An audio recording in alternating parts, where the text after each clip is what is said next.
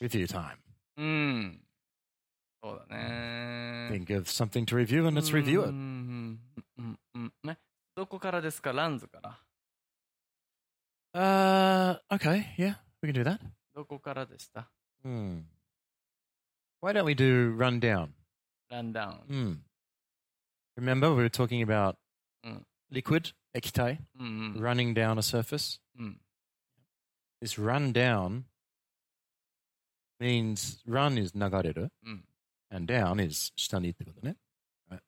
But if you take those two words and you put them together, and you say, I am run down, it means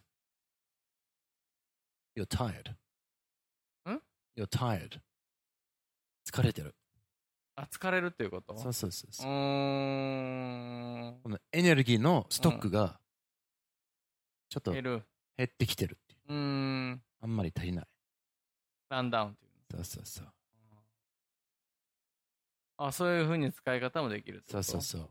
Yeah, for example, if you said, I don't feel so good, I've got the runs, then I can say to you, well, maybe you're just run down.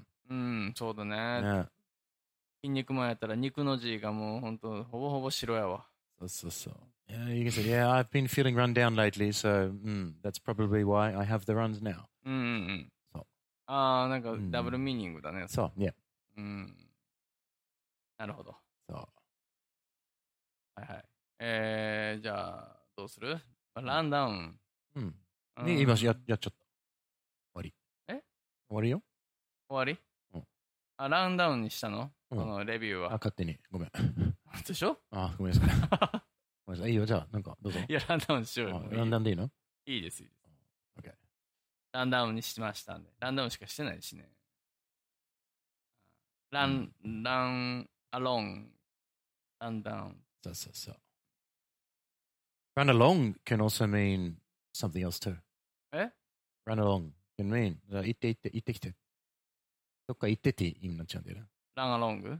そう。沿って行ってくれと。そう、どっか行ってって感じ。だから子供たちによく言うんで、Okay, run along, children. Daddies are talking. Run along. ランアロング。そう。もう向こう行けっていう。そう。今じゃない、ちょっとあっち行っててみたいな。はい。まあ、ちょっと柔らかいというか。出ていけとは違うみたいな。ちょっと柔らかい出ていけって言うと、ランズの話しかもつかんくて。そうだね。結局そういうことね。そうだね。ゲイリー・グッドリッチでした。そう。はい。So there you have it. Run down. And run along, I guess. はい。Nice review. Thank you. Thank you. 皆さん、お腹には気をつけてくださいね。はい。That's good. はい。Thank you very much. Always a pleasure.